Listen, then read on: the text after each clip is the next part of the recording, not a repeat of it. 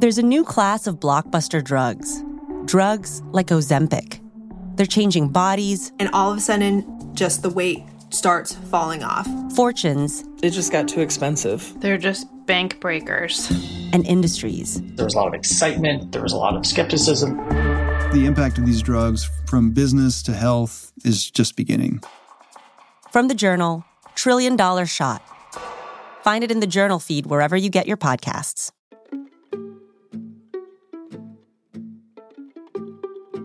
Hi, everyone. I'm Brené Brown, and this is Unlocking Us. It's just me today. I thought I would just talk to you about some of the thinking I've been doing, some of the observations I've had over the last few weeks, what's really on my mind. And I want to focus really on shame today. And one thing that has struck me over the past few weeks as we've seen the country and the world mobilize to take on COVID-19 and white supremacy, two lethal pandemics, is how we're talking about shame, how we're weaponizing it, and why getting clear on the differences between being held accountable for racism and feeling shame is not the same thing as being shamed. And this distinction, I think, is critically important, especially for those of us who are white. We're trying to do anti-racism work. Some of us have been doing it for a while. Some of us are brand new to it. We need to understand the difference between being held accountable for racism and experiencing shame as a result of that accountability, and how that's different than actually being shamed for being a racist. These are different things. But I want to start with a quick primer so that we're all kind of talking about the same thing. So the Shame 101 that I have used for a long time, one, around shame, we all have it. It is universal and one of the most primitive human emotions that we experience. As long as we have a capacity for connection and empathy, the fear of disconnection and not being able to be in connection will always be real for us. So we all have shame. We all know the warm wash that comes over us and makes us feel small and not good enough and like we just want to disappear. Number two, no one likes to talk about it. Shame is a very visceral word even. Even hearing someone talk about their own shame can put us into shame. That's how contagious this is. So we all have it. Number two, we're all afraid to talk about it. We don't like to talk about it. And three, the less we talk about shame, the more we have it and the more control it has over our lives. Shame hates having words wrapped around it. It hates being spoken. And so it has set up this great system where I'm going to make it miserable for you to talk about me. That way I can keep control over the situation, just to personify shame a little bit. Okay. So a couple of very helpful ways, I think, to think about shame. First, shame is the fear of disconnection.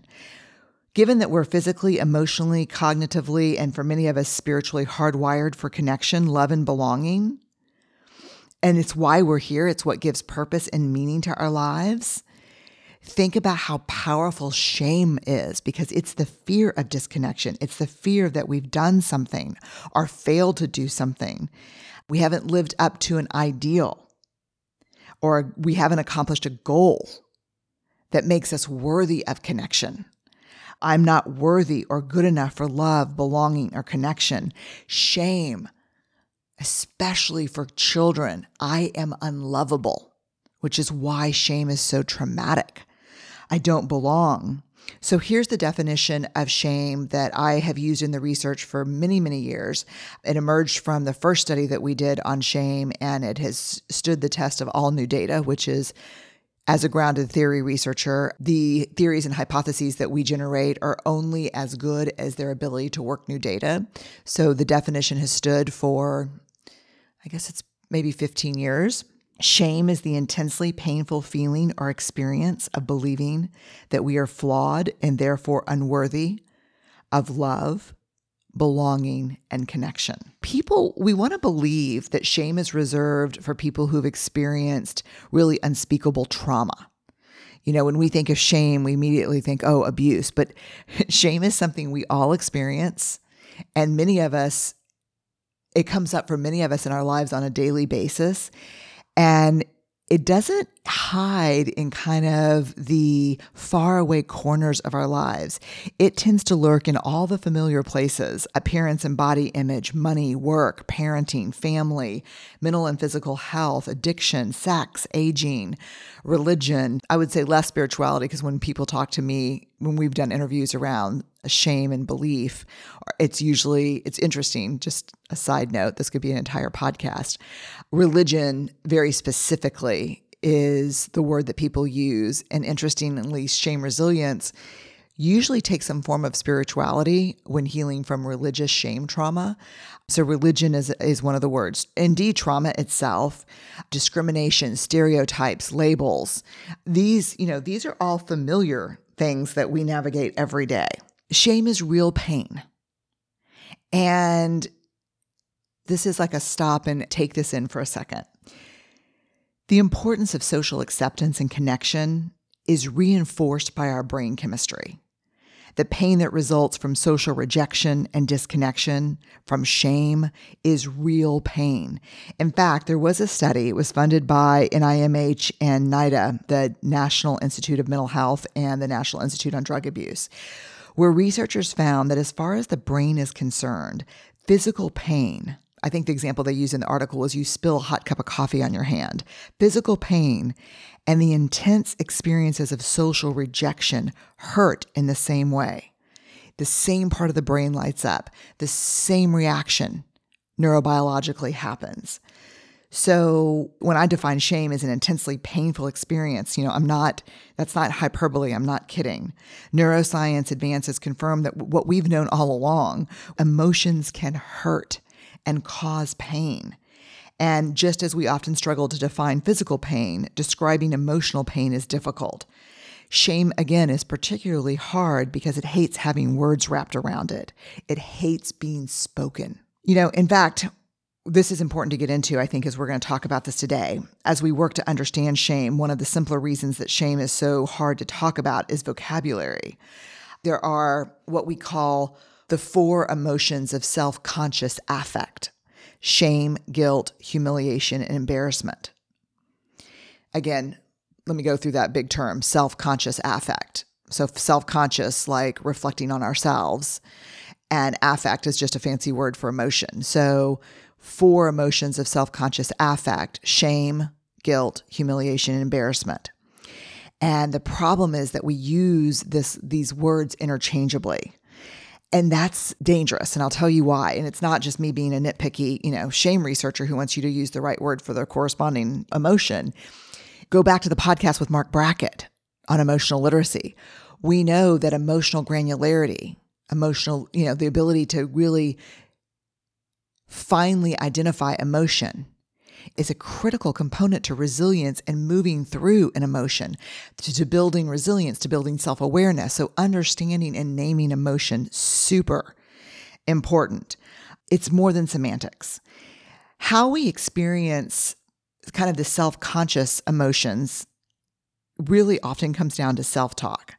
How do we talk to ourselves about what's happening? And that can be extended to other emotions as well, but seems to be particularly important, I think, with shame and guilt especially, and humiliation. Embarrassment we'll talk about in a second. The best way to start examining self-talk and untangling these 4 distinct emotions is with shame and guilt, because these are where we really confuse things. The majority of shame researchers and emotion researchers think the best way to understand the difference between shame and guilt, and this I would include myself in believing this is the right way to do it, or the most effective way to do it, is shame is I am bad, guilt is I did something bad.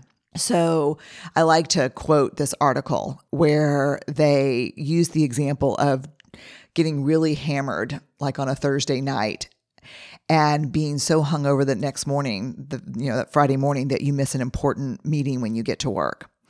And so what I usually use in my talks is, so you get to work, you're late, you've missed a meeting. Your self-talk is, I'm such an idiot. I'm so stupid. I'm such a loser. Is that self-talk focused on behavior or self? It's self. I'm a loser. I'm an idiot. So that's shame. Compared to, I get to work, I miss the meeting, maybe I'm in trouble, and my self-talk is, God, that was a really stupid thing to do last night. I should not have done that.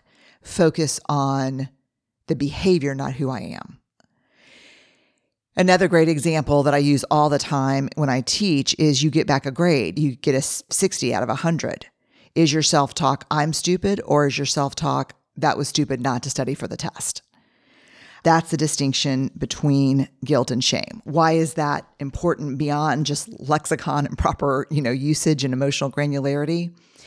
Because shame and guilt, self-talk, that's how we measure your proneness. That's how we measure whether you have a tendency to identify as more shame-prone or guilt-prone. And the difference between proneness is everything. Shame proneness is highly correlated with addiction, depression, violence, bullying, eating disorders. Shame proneness and addiction are so enmeshed that we don't even know which one came first. When we're trying to develop correlations in research, we try to look at as a temporal variable what came first. Shame and addiction are just so enmeshed. It makes a big difference because then when you look at guilt proneness, the ability to focus on behaviors, the ability to take on behaviors without eviscerating yourself and your personhood, guilt proneness is inversely correlated with those outcomes, meaning the more that we can separate, I'm a good person and I made a really bad choice. The more we can do that, the more the outcomes that we're trying to avoid, like addiction, depression, anxiety, violence, the more those are mitigated. And in fact, guilt proneness seems to be a protective factor against some of the outcomes that we don't want for ourselves, our kids, our family, our community. And the thing is that here's where we get confused. We think that shaming is this great moral compass that we can shame people into being better. But that's not true. Because here's a great example that comes up a lot when I'm talking to people about parenting. You have a kid who tells a lie and you say, here's shame. You shame that child. You're a liar. Shame corrodes the part of us that believes that we can be different. If I'm a liar, if that's who I am, how do I ever change? How do I ever make a different decision? Versus you're a good person and you told a lie and that behavior is not okay in this family. Go back to the Harriet Lerner podcast where everyone needs a platform of self-worth from which to see change. You can't shame people into being better. And in fact, when we see people apologizing, making amends, changing their behavior, that is always around guilt. Guilt, the whole I am bad is not easy because it is cognitive dissonance. It creates psychological pain. I have done something that is inconsistent or incongruent with my values or who I want to be.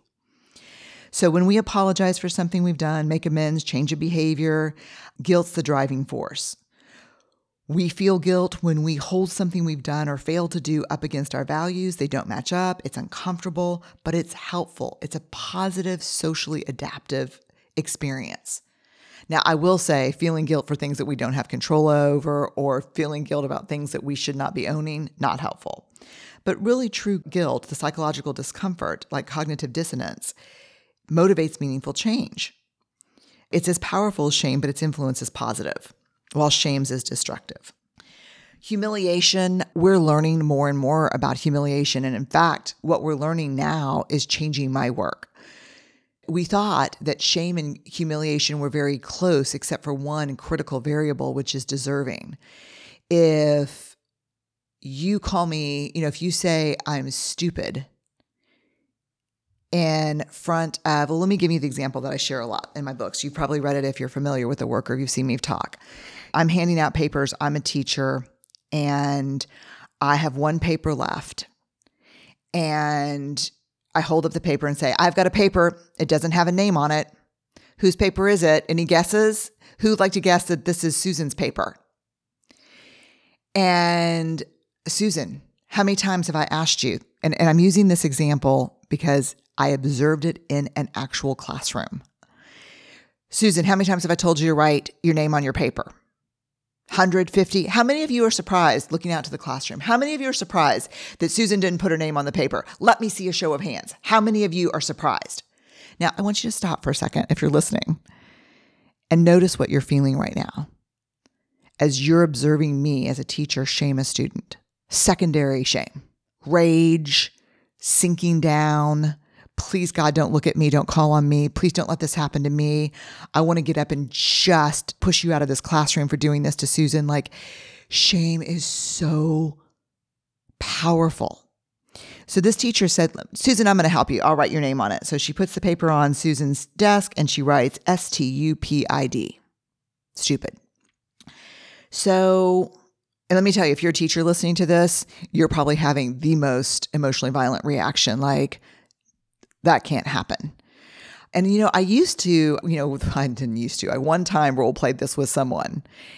But even in the role play, they were so devastated by it because 85% of the people we've interviewed can remember something so shaming that happened in school that it forever changed themselves as a learner. So I just use like an empty seat when I'm doing this because it's too traumatic. It's traumatizing for people. I can totally remember many things that happened that were so shaming in school, they changed how I thought of myself as a learner, how I thought of my own intellect. Disproportionately happening to Black students, Hispanic students, Indigenous students. We have to understand this. So let me go back to I'm Susan, now the student. Humiliation versus shame. Humiliation is the variable that predicts the difference is deserving. Did I deserve that? So if I didn't deserve that, my thought process might be, I didn't deserve that. I didn't deserve that. That's the meanest, most horrible, nastiest teacher in the whole world. I didn't deserve that. Humiliation. Shame. I'm so stupid. I'm so stupid. Why am I so stupid? So we've talked for many years about the difference between shame and humiliation being the difference between deserving and not deserving. We have new research, I'm looking into it right now, that is really starting to link humiliation with violence, and that we're looking at that. So more to come on that. I'll do a podcast on it, maybe with some of the researchers who are doing that. So shame, I am bad. Guilt, I did something bad. Humiliation, I'm belittled and put down, but I don't believe I deserved it, which not believing you deserved it's a protective factor, which is why I raise my kids to say, look, here's the thing. You can, no matter what you do in school, you'll be held accountable and there'll be consequences, but no one can call you names. No one can make you feel stupid. No one can put you down in front of other people. Short note that when Ellen was a kindergartner, I got this great email from her kindergarten teacher that said, oh, totally the daughter of a shame researcher. Today, she was in the Glitter Center. And I said, Ellen, you're so messy. And she sat straight up and said, I may be making a mess, but I'm not messy. For me, the mom, I was halfway like, go Ellen, and halfway like, oh, shit. So shame, I am bad. Guilt, I did something bad. Humiliation, similar to shame, but I didn't deserve it.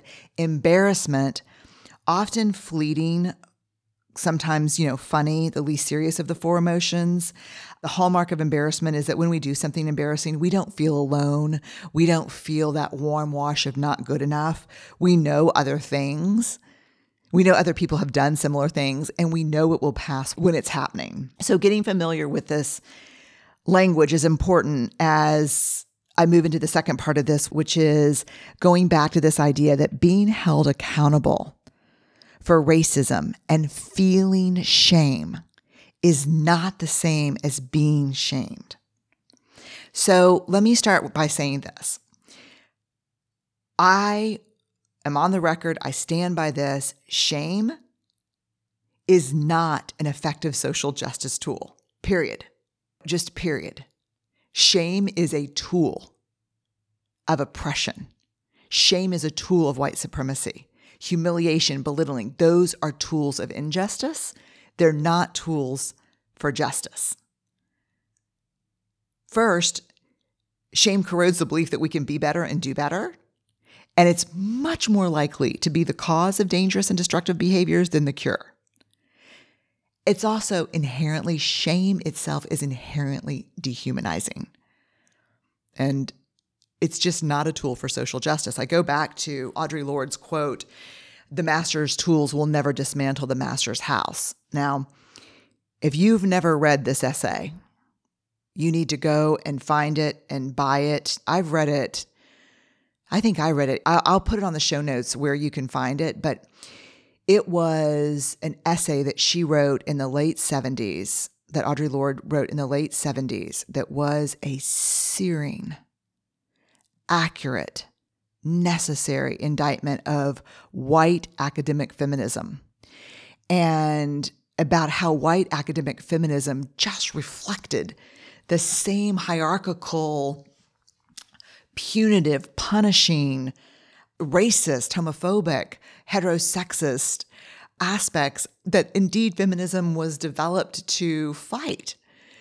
And I can tell you that this essay, it changed every women's studies, gender studies department in the country. I mean, it was just this amazing I hear people use the quote all the time, but it's a beautiful quote. I apply it to shame because I think, when you say the master's tools will never dismantle the master's house, I think of shame as a tool of oppression and white supremacy. But read the article. Read the article because it's just the title of an essay that is so much more deep and profound. I'll give you another example of why shame is not a social justice tool. So here in Houston, probably, I don't know, I guess maybe I was in graduate school, maybe 90s, early 90s. We had a judge who loved to use shame in sentencing. And so one example is you have to carry a sign downtown that says, "I'm a wife beater," or wear a sandwich board that says, "I am an abuser." And I want y'all to think about for a minute, who do you think when someone who has been convicted of domestic violence has to wear a sign or carry a sign that says, "I'm a wife beater"? And that person goes home to their partner at night. How would you want to be that partner that person comes home to? No. Who are the first people to say, "Oh my God, this is not okay"? The domestic violence community. Because we were like, shame breeds violence. Shame begets shame and violence. And so it's not a social justice tool. So having said that, let's go back to this idea. And I want to talk to my white audience right now. And this is not to be exclusive or, I don't know, whatever word you ever want to use, but I really want to talk to white folks right now. When we're held accountable for racism, and listen to the Ibram Kendi interview, we're all racist. It's rained down on our heads from the day we were born. So when we're held accountable for racism and someone points out or holds us accountable for what we say or what we do, and we feel shame, that's not the same as being shamed for being a racist. And it happens so fast, and shame is a full contact emotion. But there's a huge difference between being shamed for being a racist and feeling shame. And it's our responsibility for experiencing and regulating our own emotions. It's my job to regulate my emotion, move through shame in a productive way, without defensiveness, without doubling down, without rationalizing, without demanding to be taught, demanding absolution, demanding comfort from the person who's holding us accountable, which is often a Black person or a person of color. I'm responsible for that emotional regulation. And so often and I have to tell you that I have studied racism, anti-racism, critical race theory for 20 years, and I am still making mistakes. So I speak from experience. During every one of the many times that I have been held accountable for not recognizing my own privilege or centering my story or my experience, every time I've experienced shame, not guilt. I didn't I did something bad, or these actions are not aligning with my values, my first response has always been full on shame. And let me tell you, when I'm in shame, and this isn't a podcast for another time, we have very patterned ways of responding to shame. This is from the Stone Center at Wellesley, and it goes even back further to Karen Horney's work. Like, some of us move against by fighting shame with shame. Some of us move toward, some of us move away. I'm a fighter. And so when I'm in shame, I when you back me into a corner, I come out swinging normally. That's my MO, my modus operandi.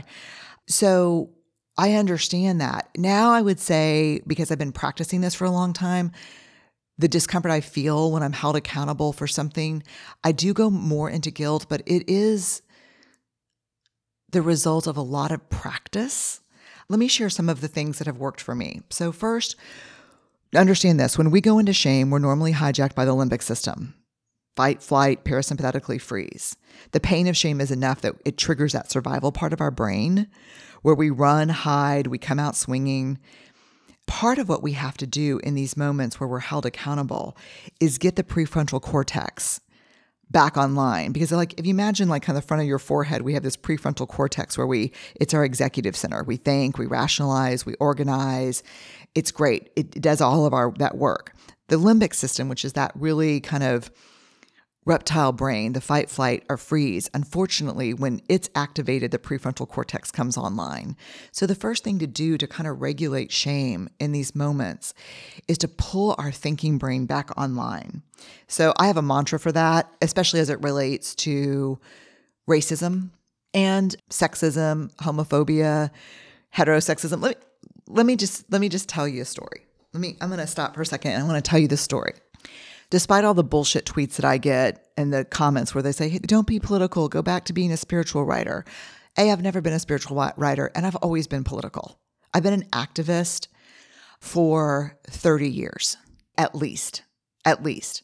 I went to the University of Houston Graduate College of Social Work because they had the only political social work concentration in the nation. And I have taught women's studies. I have taught feminist practice. And let me tell you a true story.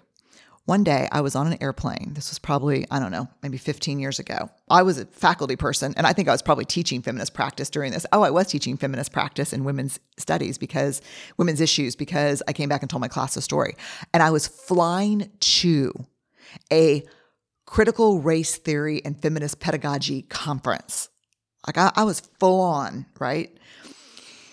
And I get on the plane and I'm sitting there and the co-pilot comes out of the cockpit and it's a woman. And I say, right on, man. This is right on. This is amazing. I love this. And about 2 minutes later, the pilot comes out of the cockpit and it's also a woman. And my first thought is, holy shit, are they out of real pilots? I mean, what is happening here? Where are the real pilots? Why is this the girl pilot venture? Where are the real pilots? Holy Jesus, I got to get off this flight. This is not even funny. You're going to have to experiment with the girl pilots on your own time. I'm getting F off this plane right now. That was my first thought. Literally, my first thought is we're going to crash because there are girl pilots. Just like Ibram Kendi said, racism rained down on our heads from the day we were born. I wasn't raised, where Wonder Woman was raised on an island, amazing women. I wasn't raised there. I was raised here, actually in Texas, where we were basically taught, you need to be a cheerleader and marry a quarterback, and that's success. I wanted to be a Dallas Cowboys cheerleader until I was probably 12. Everything else has been unlearning and learning and brutal unlearning and learning. I mean, they call it consciousness raising because that conscious comes up through our heart and out the top of our heads, and it's painful. I had to talk myself into, I had to say Brené, what are you thinking? Think about what you're saying right now, that you think we're going to crash because we got girl pilots? Think about what you're saying. And as I started to bring my prefrontal cortex back online and think is this what I believe? Do I believe that we're at risk because there's 2 female pilots? No. And in fact, I'm pretty sure I could land this plane. And so just accepting in us that white supremacy has been our silent stealth teacher. And starting from this belief that I've got these beliefs and I don't want them. And when you hold me accountable for them, even if it's uncomfortable, I'm going to listen. So let me go back to like the mantras that I have and the little hacks that I use in these moments. Number one, my mantra, and it's huge for me, which is, I am here to get it right. I am not here to be right. I am here to get it right. I am not here to be right. Then I have a whole blind spot indicator system. Like, in my car, I have these blind spot indicators close to my side mirrors that if someone's in my blind spot, they go off. We got to build those in our lives. So one of the blind spot indicators that I have, one of the lights that I look for in my life is when I start thinking, you know what, this has gone too far now. Uh-oh, indicator light, what's gone too far?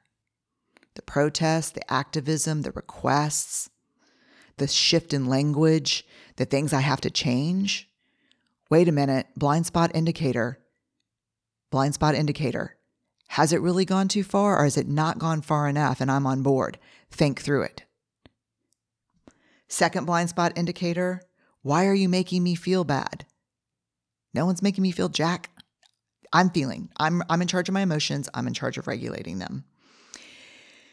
This is blind spot indicator number 3 for me, which is transform and roll out. Repeat, transform and roll out.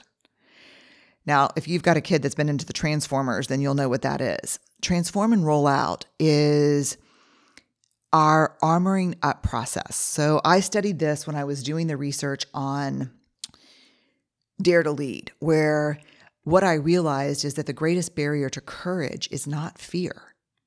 The greatest barrier to courage is armor, is how we self-protect when we're afraid.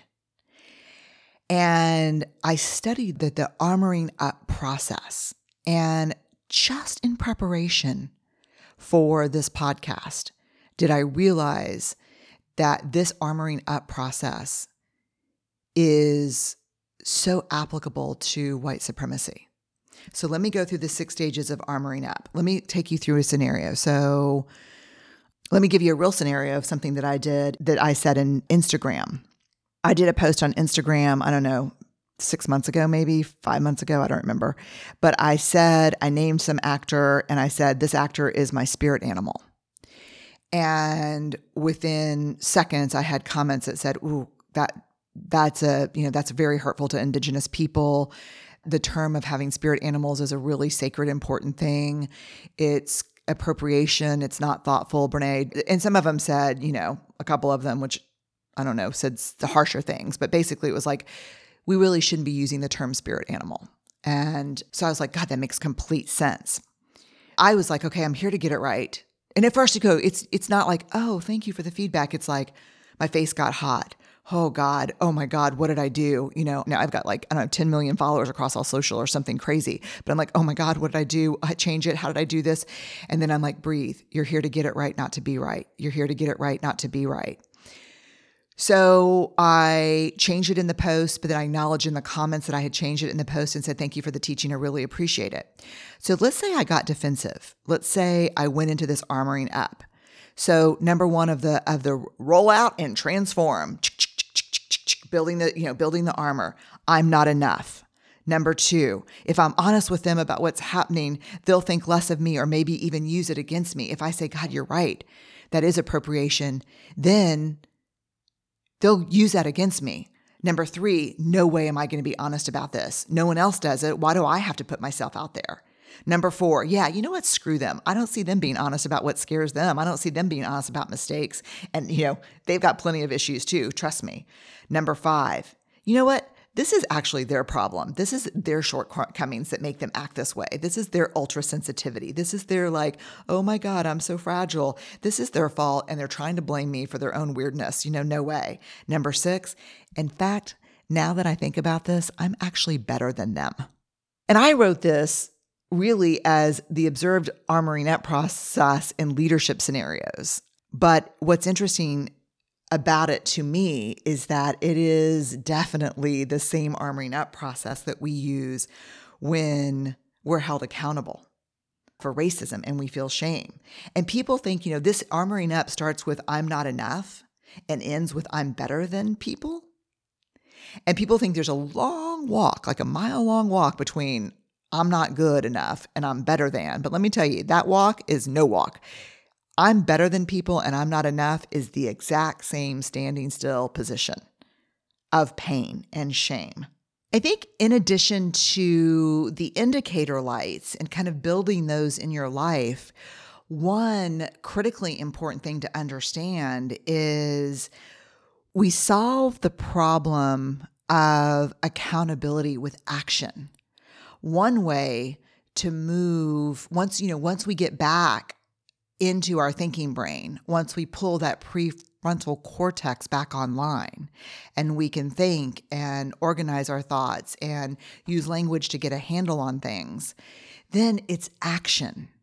It's what am I going to do differently? How am I going to show up differently? What different choices am I going to make moving forward? How am I going to think about the language that I'm using? And how am I going to think about how I'm showing up? Change, action is probably the best cure for the shame we experience around accountability. So I'm going to do another podcast at some point on shame resilience, fully moving through shame while maintaining our authenticity, coming out of a shame experience with more courage, more compassion, feeling more deeply connected. But for now, here's one thing that will help you as you start to think about taking responsibility for regulating your own emotional experience of shame. One of the things that the research participants who had the highest shame resilience shared in common was they physically recognized when they were in shame. We all have physical symptoms of shame. And so for me, when shame washes over me, I know exactly what happens. Time slows down, I get tunnel vision, my mouth gets dry, and my armpits tingle. And I know that's weird, but let me ask you this. If you think about the last time you experienced shame, close your eyes and really think about it, which is actually a very good exercise because you're thinking about it, you're brought back into that feeling. We want to remember the wound, not become the wound. And then we want to come back out and think. We're like adding that prefrontal cortex piece. But think about the last time you were in shame and what it feels like. It's very much the symptoms of trauma. So like if I'm driving down 610, big freeway here in Houston, and it's pouring down rain and the 18-wheeler in front of me jackknifes, let me tell you exactly what my bodily response would be to that. Time would slow down, I'd go into tunnel vision, my mouth would get dry, and my armpits would tingle. So when we can recognize our physical symptoms of shame, our body responds way before our minds can get there because again, hijacked by the limbic system, but our bodies feel emotion first. That's why we call them feelings. So one of the things that'll help you in this process is start to physically recognize when you're in shame. I do the don't text talker type when I recognize those bodily symptoms. That's also when I start saying to myself, I'm here to get it right, not to be right. I'm here to get it right, not to be right. Watch the transform and roll out. Watch the transform and roll out. Those things are part of me labeling what's happening, acknowledging what's happening so I can regulate and appropriately feel my way through what's happening. So last point that I want to make, again, about why shame is not a social justice tool and why feeling shame when we're held accountable is not the same as being shamed, is that we can't use shame as a social justice tool because shame kills empathy, and empathy is the foundation of love and justice. So here's how this works. Empathy is other-focused. It's an other-focused. We call it an other-focused emotion. It draws our attention outward toward the other person's experience. When we're truly practicing empathy, our attention is fully focused on another person. We're trying to understand their experience. We only have thoughts of self in order to draw on how our own experiences can help us understand what someone else is going through. Shame is very egocentric, self-involved. It draws our focus inward. Our only concern with others is when we feel shame, our only concern about anybody else is to wonder if they're judging us. So shame and empathy are incompatible. When we're feeling shame, our inward focus overrides our ability to think about another person's experience. We become less able to offer empathy. We're incapable of processing information about other people unless that information specifically pertains to their view of us, which becomes really self-absorbed. And you can, Rachel Cargill is doing this incredible work. If you don't follow her on Instagram, follow her, because she is doing this kind of unlearning teaching where she deconstructs things that people say and talks about this thing exactly, but in real time. Austin Channing Brown, amazing work in her book, I'm Still Here, around these things. Like when you're held accountable and you experience shame, we've got to regulate that emotion and get out of it before you respond. Otherwise, you're going to double down, ask for the person who's holding you accountable, who is probably the person who was hurt by it, to make you feel better, to teach you, which it's not their job. They call shame the master emotion for a reason. It's so powerful. I think shame resilience has to be part of our anti-racism practice because it just doesn't serve the anti-racism work. And again, our job to own that and do that work on our own. I also want to say that we have become accountability phobic. Look, accountability is not comfortable.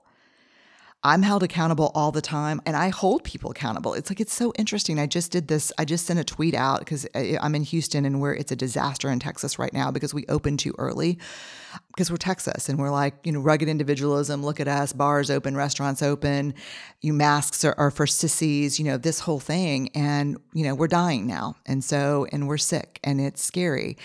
And I sent a tweet out to the lieutenant governor and the governor of Texas saying, what is the plan moving forward? Here's what science is saying. Here's what epidemiologists are saying. What is the plan and how does your plan hold them accountable? You're not leading us in a brave way if you're not taking science into consideration. And I got all these tweets back saying, I can't believe you of all people are shaming and blaming. You're shaming and blaming. And that's accountability, people. Like those folks work for me.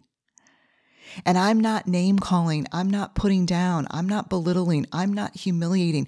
I'm holding accountable. And we've gotten so far away from that, which is another terrible byproduct of using shame.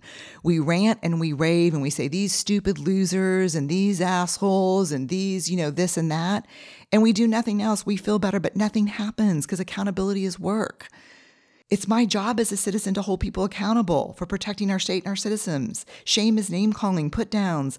You're a bad person. Accountability is you're not doing your job. We need to step back and think a little bit about accountability. And as we're stepping back, I think that's part of what, the work that I'm trying to do right now and the work that I'm inviting people to do right now. Especially because, look, I know when we believe we're being called racist, we go into shame. Like, I know that. But our doubling down on I'm not racist is getting in the way of real work. So can we take a deep breath? Take a minute. Let me think about that. Thank you for the feedback. I need to give it some thought. When we're in shame, we're not fit for human consumption. Like my motto is don't talk, text, or type. Don't talk, text, or type. Don't talk, text, or type until I'm out of it and my thinking brain is back online. We can do this, but it interestingly starts with accountability, which is holding ourselves, I think, accountable for experiencing and regulating our own emotions. I appreciate y'all listening. I hope it was valuable. I know I get a little evangelical about the shame stuff, and it's just probably the product of studying it for the last 20 years and also seeing how our inability to regulate and own our own shame is getting in the way and piling hurt on people who are already hurting. So next week, I'm going to do something new. I'm going to do an AMA, an Ask Me Anything. And it can be really anything. I'm not even going to pick a topic. But I'll pick a few of your questions and we'll play them on the podcast. So if you'd like to ask a question, you can call me at 281-436-9703. Again, 281-436-9703. It'll be on the show notes on BrenéBrown.com. And we will share your question. I'll try to answer it, give it the best shot I have. And P.S., you won't be calling me. Like, you'll be calling a voice recorder. I'm not going to be answering like, hey, what's up? Brené here. But leave us a question. We'll do an AMA next week and we'll see how it goes. Oh, kind, awkward, brave. Kind, awkward, brave. I'm here to get it right, not to be right. I'm here to get it right, not to be right. Grateful for you. Grateful for this community. Grateful to learn and unlearn together. Take good care.